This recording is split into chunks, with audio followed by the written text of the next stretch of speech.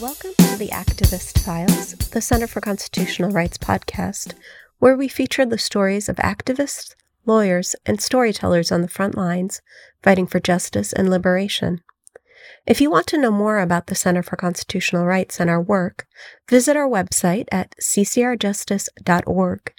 You can sign up for our weekly newsletter, Frontlines of Justice, and we'll keep you up to date on important developments and exciting events near you or online. You can also make a donation to help us keep doing the vital work of supporting our partners, movements, and communities. As always, don't forget to subscribe to the Activist Files and rate us on iTunes, Spotify, and SoundCloud. And now, here's the Activist Files podcast.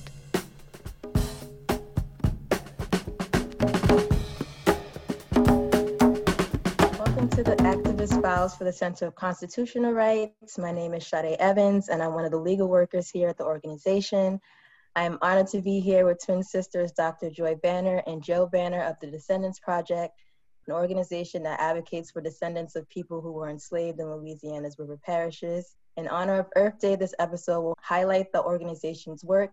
Both women are speaking up and speaking out against corporate greed and environmental racism in Wallace, Louisiana, largely known as Cancer Alley. This 85-mile strip is riddled with concerning amounts of petrochemical plants and threatens the health of the historical Black community in which resides. So welcome, Joy and Joe. It's very nice to have you both. Hi, Sade. Thank you for having us.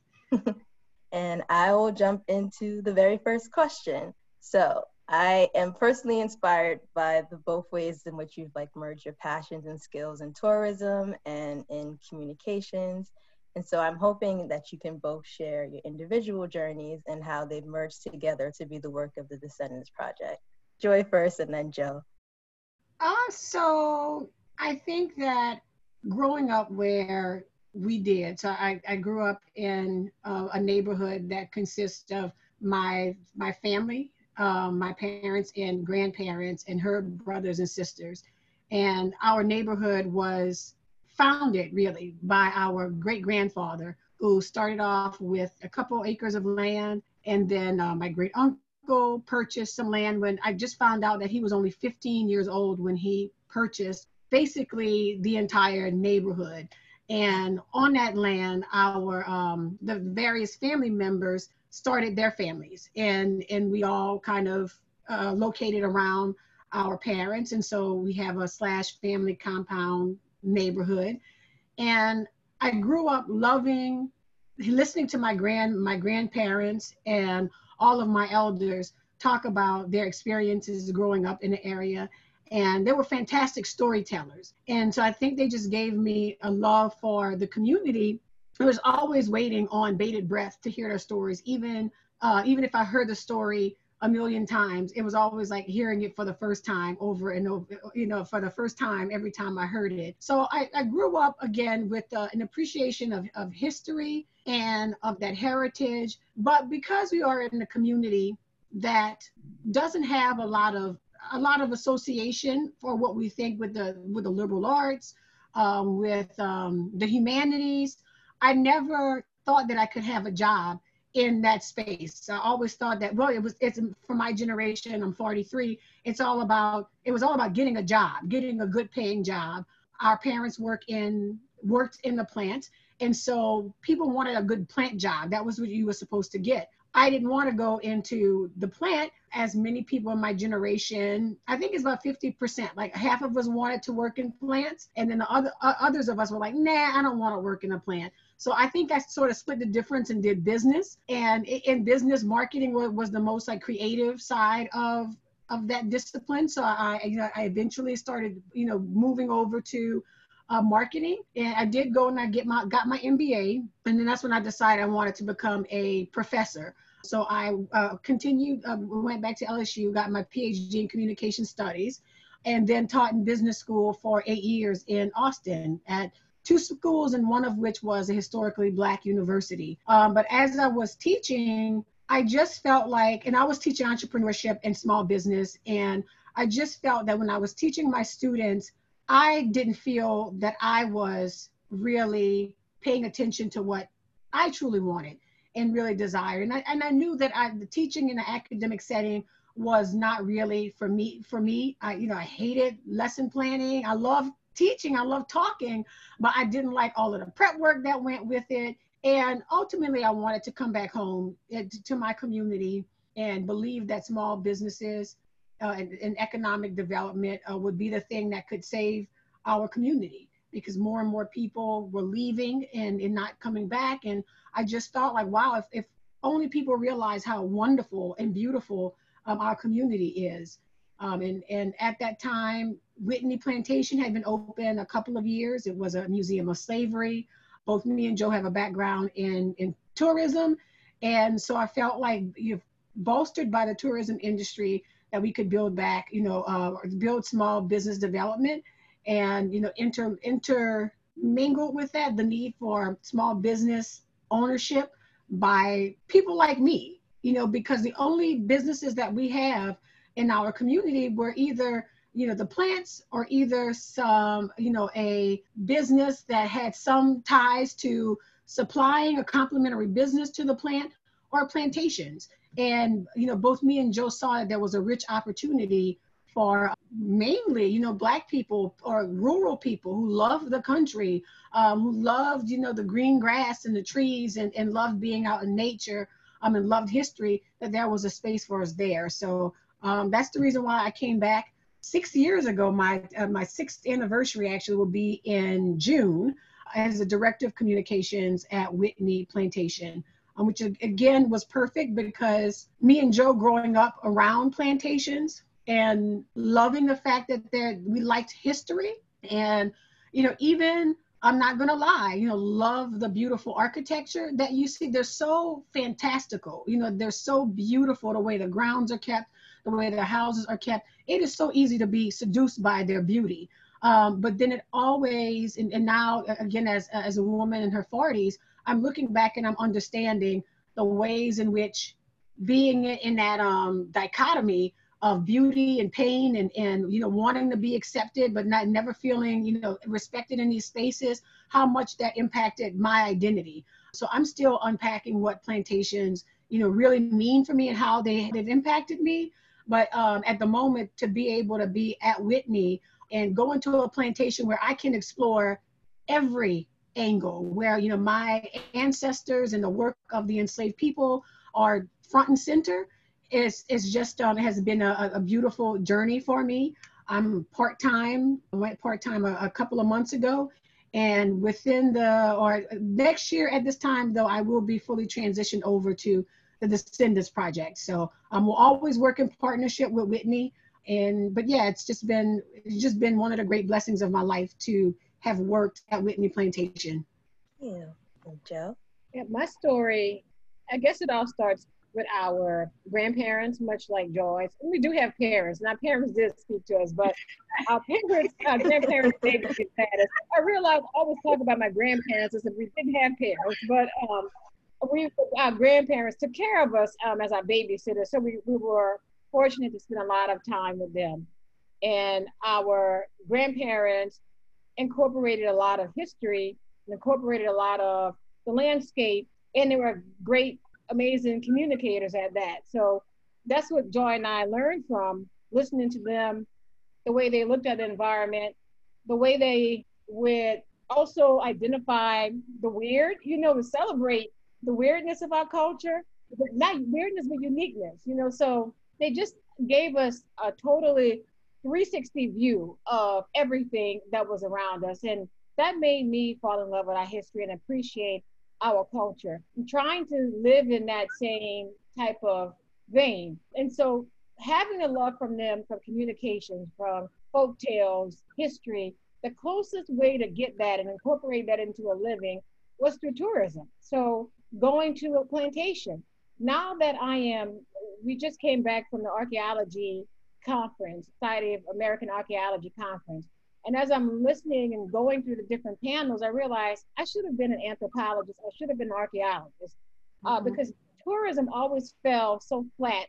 I couldn't dig deep enough. Like, it just always irritated me. It's like, we should be digging deeper. it should be more. We can't be surface about this. Why aren't we digging, and trying to find out more? But that's not what tourism does. Tourism wants to give you a pretty picture, right? They don't want you to dig. They want you to stop at what sells. That never sat right with me. As much as I did learn from working on plantations, it kind of is ironic that the place that I could get all that I wanted, the only place that was accessible to me was a plantation.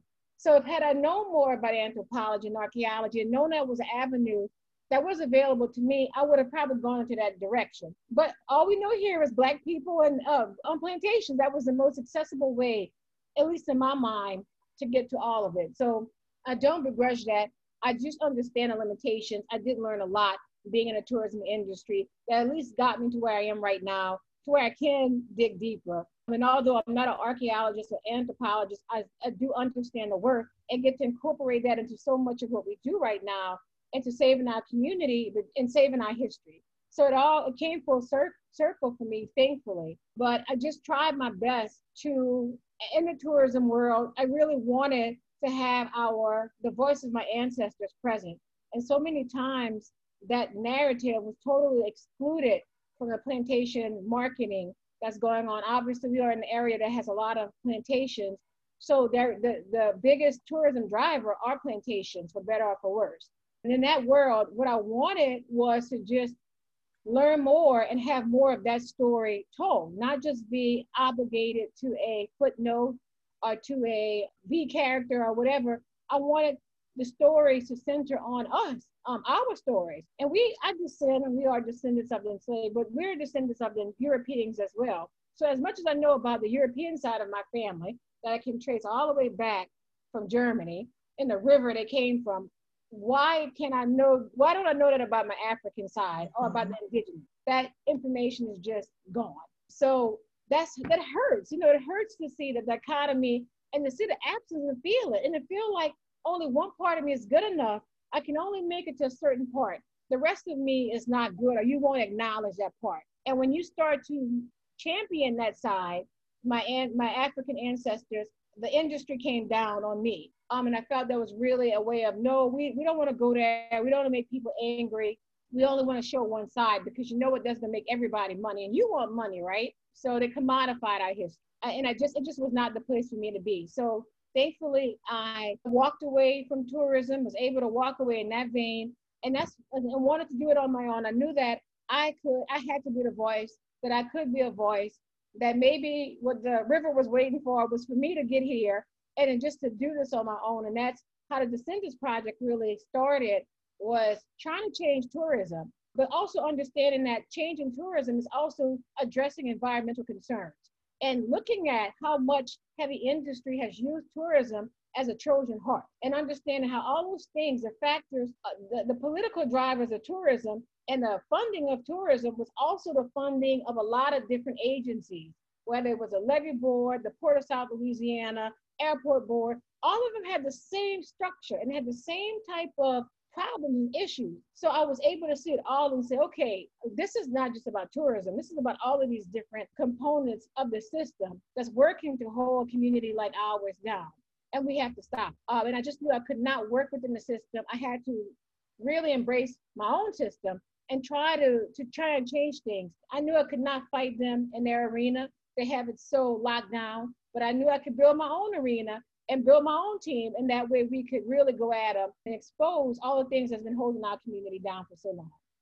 Some really powerful answers.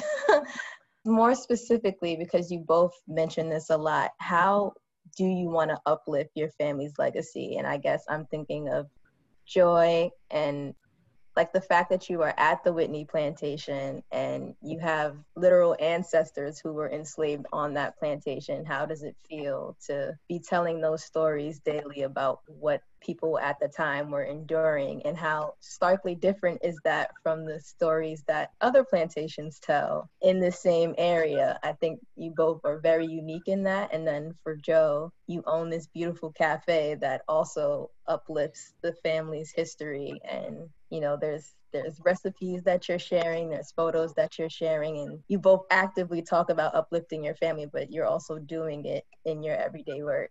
Well, for me, I I think it's incredibly cathartic that I'm working at a place where I do get to talk about African American history, Afro Louisiana history in a way that is, well, it's the truth. And the fact that I feel comfortable on the plantation, and the fact that, I do have a sense of peace when I'm on a site of enslavement is, due to the lack of that freedom and space that we have in other places, in other contexts, to be able to talk about the truth of our American history, of our American origin story, in a way that understands the trauma, that understands the brutality that happened, but also uplifts and educates people about the contributions, economic contributions, and how much of the foundation of the country and of the state that enslaved people built, right? And it's the plantation houses, but it's the roads, it's your levees. Your infrastructure is built by enslaved people. The sugarcane, that people are still farming. We forget that the sugarcane fields around us have been, sugarcane farms for, a couple of 100 years and more. And that was by enslaved people. And the type of technical experience that enslaved people had, and I think that's something that often gets overlooked, especially with sugar production. If you have to, strike the sugar at exactly the right temperature, we would call people in modern times chemists, right? Because if you visit a modern day sugar mill, which we did a couple of months ago, it's a laboratory where instrumentation is used in order to determine when is the exact time to the heat in the process of boiling sugar so that you don't mess it up. And so, it's a very, very finicky process, and it takes a high degree of expertise in order to learn those skills. And so often we overlook how much enslaved people or Africans and their descendants have contributed to just the lifeblood of our entire country. So it is, for me, again, a great honor to be able to work and tell that story. I'll be honest with you, when I went into Whitney and I thought, okay, I'm from the area, I've worked in plantations before, I believe in this mission where we focus on the lives of the enslaved people. So I'm going into this, an expert enough. But through the ways that I've evolved over the last 6 years, I look at some of the social media posts that I did when I first came to Whitney, and the way that I've changed and I've learned so much about slavery and the culture, the beautiful culture. And not only that, but the way that people is not just learning about slavery, but is the way that you have to communicate about slavery so that people understand it, and understanding those nuances about slavery, because people come at you with questions, and and honestly, some folks are asking you questions because they don't understand how a Black person could have been a slaveholder, right? And so they really want to know. But then the majority of those questions when we're asked is like, well, didn't Black people own slaves too? So, like what people are bringing into, the racial, aspects of it, the not understanding the system, not understanding the way that the system of slavery just infiltrated everything, and even the system was infiltrating a Black person being, a slaveholder. The way that system, at 250 years where African Americans were enslaved in that system. And I think that it blows my mind that people wouldn't expect that you would have Black people that would be subsumed into this system of slavery. But at the end of the day, it was always based on Black labor, no matter who was the enslaver. That system was flexible enough to where it would allow Black people to, be slaveholders. However, even as a slaveholder, a Black person was not in the same situation as a white slave owner. The idea of survival was more so a core to those decisions that were made. But anyway, I'm digressing, just kind of giving you an example of how it has been so advantageous and has been such a rich experience for me, and how it has helped me unpack the Black experience and the ways in which the histories of our past really continue as the legacies of today. and really being in the space where we are fighting environmental concerns. I'm reading this new book called Scars of the Land that looks at the environmental impact because of that came from slavery. And looking, like reading the information and seeing how enslavement, the plantation system, the plants that we have now, and all of our most of our political systems, from tourism to economic development, doesn't matter. Riverboat Pilots Association, how so many of these systems are designed to just keep a certain political structure, a power structure in a certain way. And those people can look different. You know, it doesn't all have to be, you know, white people. You have Black and white people that have been impacted by the system and all working in service of the system. And so, yeah, it's just been very, I don't know if I'd be able to understand the environmental justice side of things and the fight that we have now if I did not understand the plantation system. I don't think you can really understand Louisiana, especially Louisiana, if you do not understand what a Southern plantation was and how it operated, and therefore what legacies we have been left with. How do I want to ask this next question?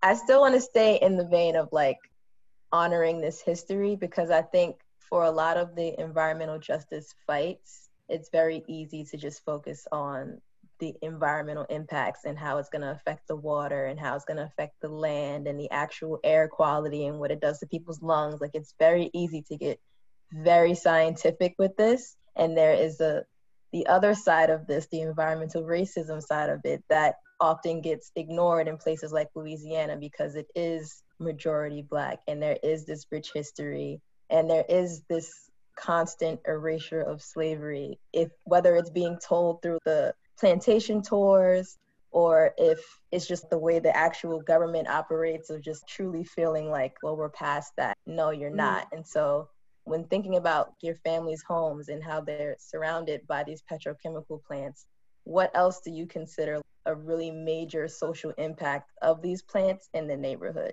Well, the social impact of these petrochemical in the industry is how much it took away from people to have careers outside of this industry. And it made, like, my parents initially felt lucky to get a job in petro, because there is this paradigm, a false one, that, okay, this is the job, you want jobs, here are the jobs. Not realizing the system was built on creating one type of job. They really did not have a choice. There was no like different, there weren't in many industries that were so heavily corded and tax breaks and all those different things, to where you could have other industries available other than education, which is great. But my mom is not a teacher and she never wanted to be a teacher. So it was like, either do this or be a teacher. If you wanted to be in business, the way you were in business or in administration or something like that was you went to a petrochemical plant, and you were lucky to get that. So the impact of it is everyone just being funneled into this industry and believing that if you want to make money, here is the way, the pathway to do it. And for so many generations, that continues, where who's going to break the cycle? And it's hard when you see people around you, the living they've been able to make off of working in plants, right? I mean, we went to private school, we went to college, and that was backed by the money coming from these organizations, these companies. But you don't realize that there's other companies who could have given you the same type of living had they been so incentivized without the health implications of it. And so that's what, it's hard. You can't just take one thing from it and say, oh, we had a good living. There's a lot of people who are suffering from cancer, from other illnesses, because of the working inside of an environment, and then what it's done to the environment around us all is very detrimental. And these people, like my parents, that was not really told to them. That wasn't told to them when they started working there in the 60s. So luckily my parents have not had cancer, but there's a lot of people who work with them who did have cancer and passed away with it. And especially, and even our neighborhoods, the people who just live here, the cancer rates are really high. And you can't ignore that side of it too. So I just look at, even for us, right, and fighting for environmental justice, and then having people say, well, you all had a wonderful living because of the plants, as if we have no right to speak out and protect our health, as if we just have to deal with it because our parents, who were in a way forced to work in these industries if they wanted to make a good living, so now their children and their grandchildren and their great-grandchildren have to suffer the same consequences. We can't evolve from that, or we have to be beholden to that. And many people who want to fight for environmental justice, they'll say, well, I don't know if I can really do it because, it's not fair. I worked in a plant, or I worked there and I got money there. So it's just funny how that it traps you. It traps you in that cycle of allowing them to do whatever they want to do. And when you start ignoring it, the problem just gets worse and worse and worse. We're dealing with an aluminum plant that sits across the river from us, and we have to deal with red dust collecting on our cars, collecting on our homes and our shoes and our pets, and we're breathing it. How is it that our community has let it gone as far? How is it? It's because people feel that, well, I can't speak out. It's not fair if people have good jobs from this. So I have to suffer in silence, and we just have to deal with it till it gets to a point where it's so obnoxious that maybe we start vocalizing more, which is what we are doing right now.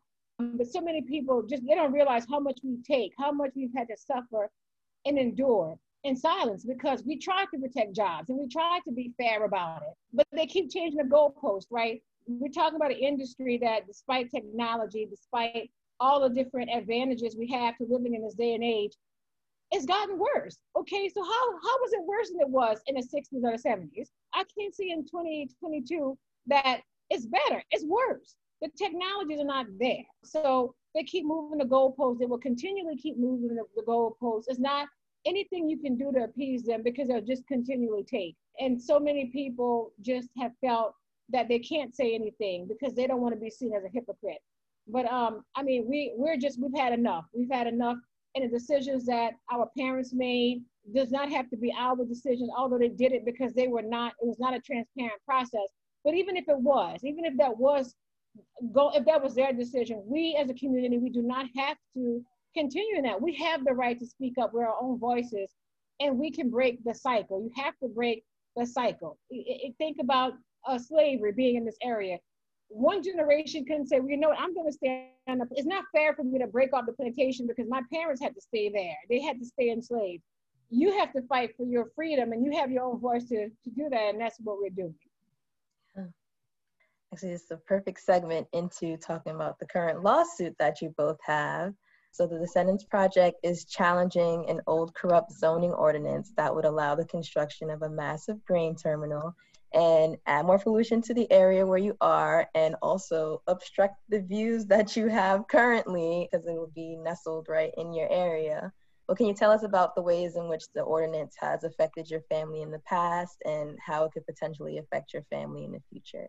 So the ordinance was first changed in 1990 to facilitate Formosa Plastics, which is still around in our community 30 years later.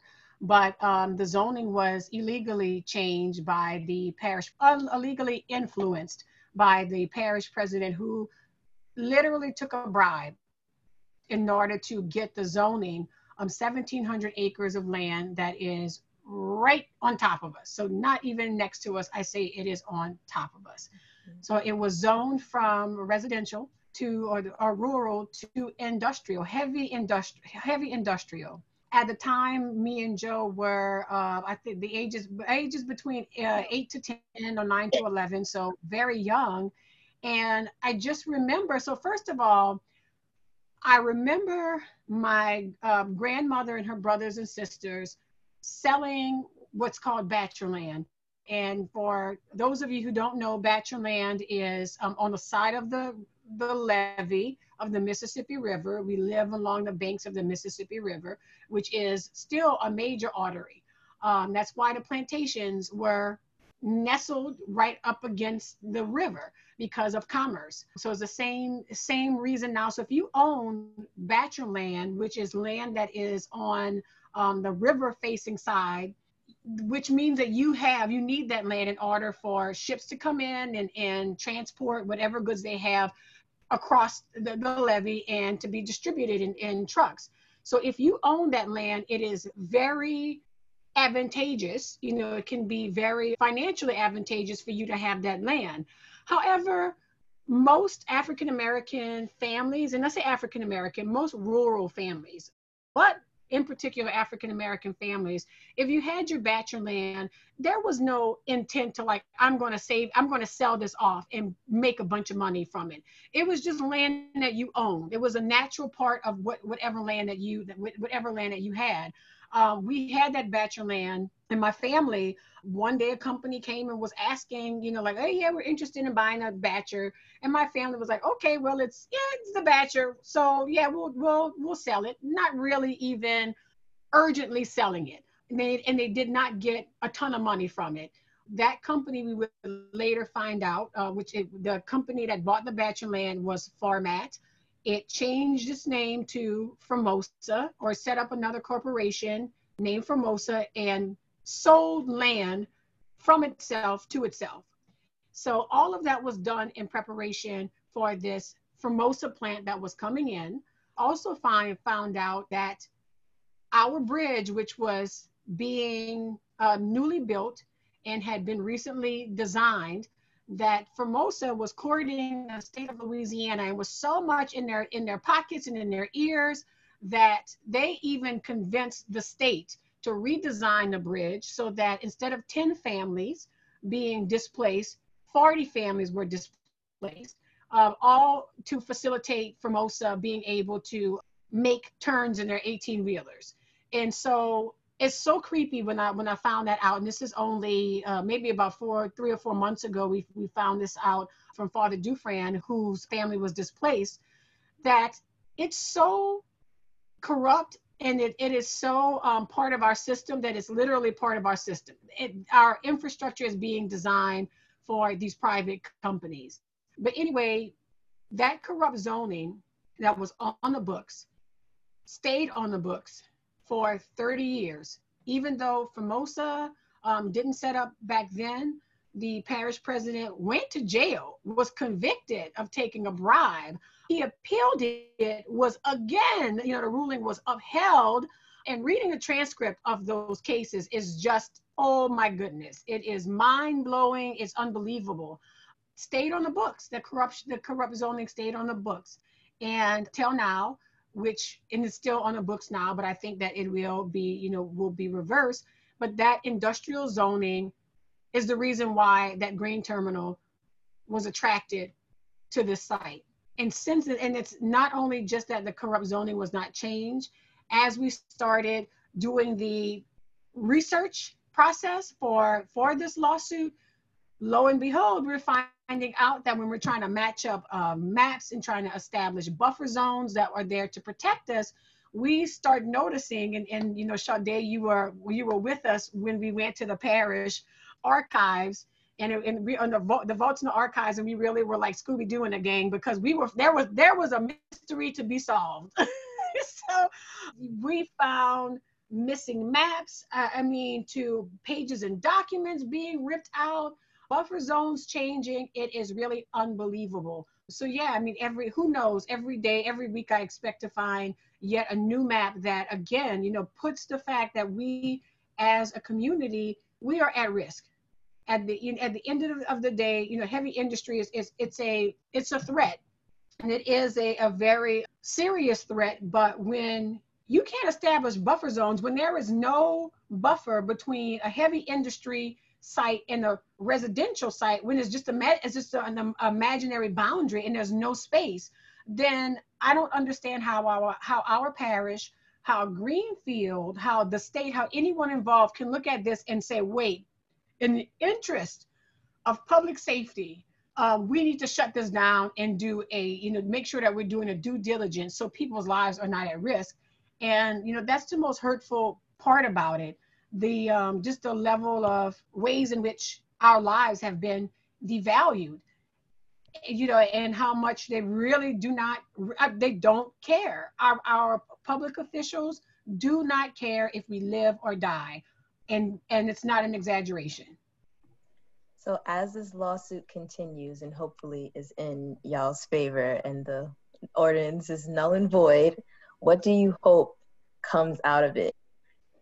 Well, I know that we have to take a long look at our zoning, and we have to, I think, go through sit with somebody who is an objective voice, a zoning expert, who deals with this, and really put forth a plan for our zoning that has like multiple rules to it, that it's not just treated as some broad subject.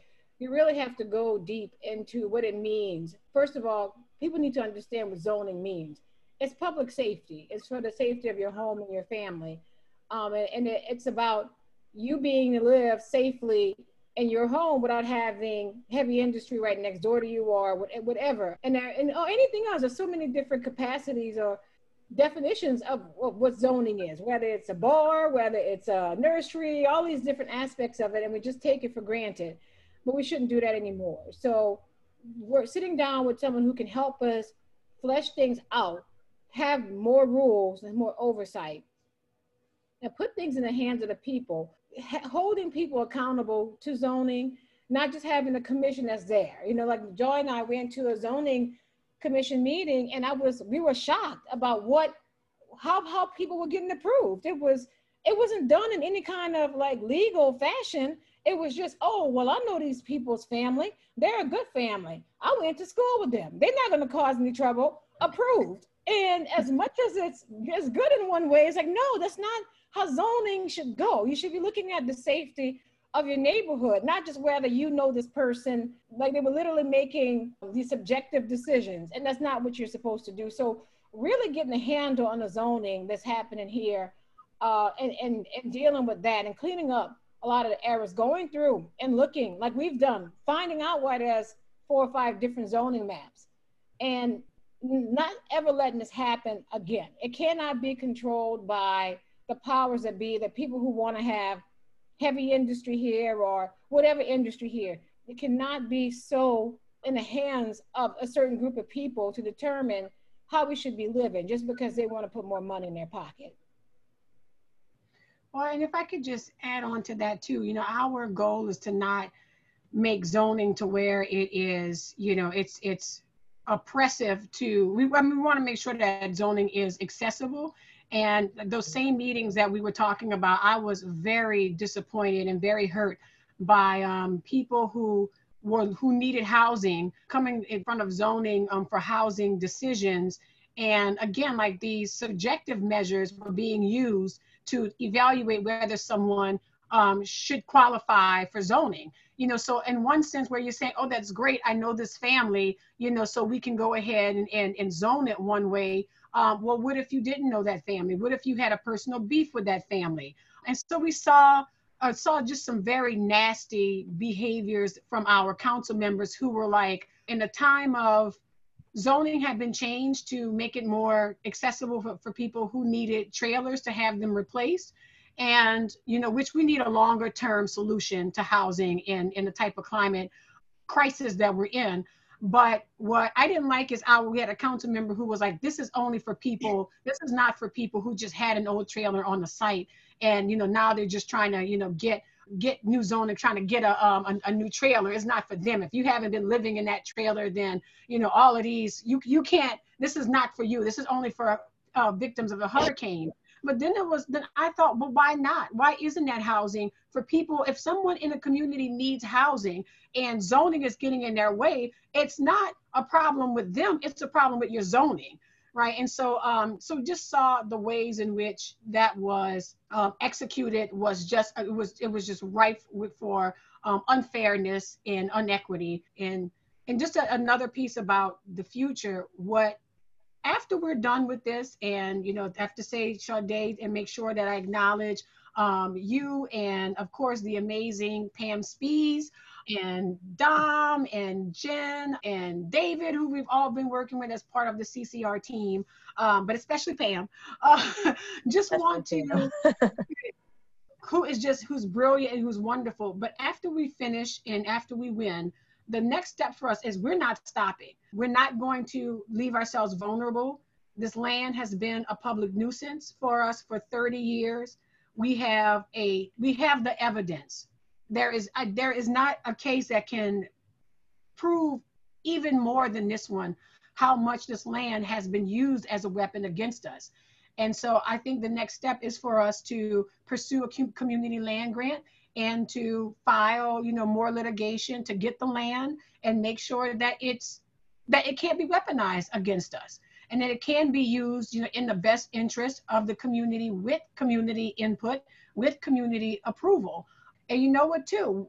The damages, the emotional damages that happen as a result, the trauma of 30 years, having a family member, in my household that was so stressed by hurricane, loss of a child, and, dealing with this grain elevator and recovery who's experienced hair loss, having people in your community who all of a sudden at the same time that this grain terminal happens, start having physical ailments like the digestive issues. And then going back to what happened to us for most of 30 years ago, we were told that the parish president was making us move.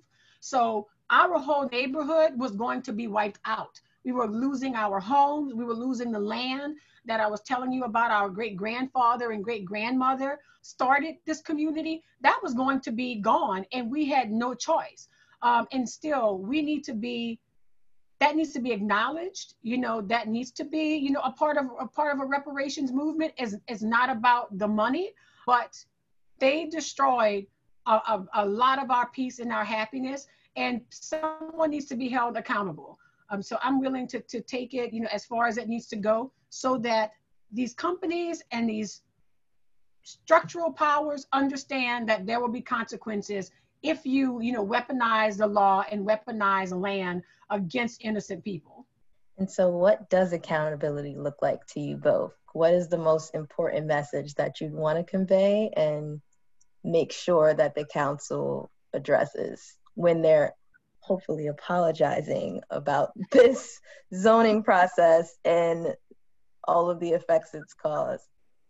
I think accountability really is understanding, first of all, it's a shame that we have to do it, but thankfully we have the resources like CCR and Tulane Environmental Law Clinic to assist us with keeping them accountable, which is going through the courts to do it when we're not listened to. We had the grain elevator company, actually the newspaper a couple weeks ago said we were utilizing these legal maneuvers in order to, I don't know, I guess just to stop them. Legal maneuvers is what they call it, but it's like, no, that's your right to do that. And we're not going to feel guilty for doing what we need to do to hold you accountable. So you have to push forward with that. And I'm hoping when the council understand that we're not going to sit back and just allow you to make decisions without you having to answer for it. And when you make these decisions, we have savvy attorneys that are scouring through all of the paperwork and going through the laws and ordinances and these different bills, and they will hold you accountable. So you're not going to get away with it the way that they once did. And they do have to answer, and that's for everybody. It's not just for the council members that are quote unquote on our side, but don't say anything. All of you, all of the council members who sit on there have got to be accountable. All of the parish administration have a voice, and they need to start using it. Either use it now or use it in the courts. And I think it would be better for you to use it when you don't have to be sued, when you can just do what's right, because no one wants to go through a lawsuit. But if we have to take it there, obviously we will do that. Well, thank you. And again, we are just so appreciative. The good thing that happened, in the midst of all of this trauma is that we got to meet so many wonderful people. And so I just remember that every day, that I'm so grateful for you and for CCR. So yeah, we just thank you for being a part of the podcast. And, we'll keep pushing on.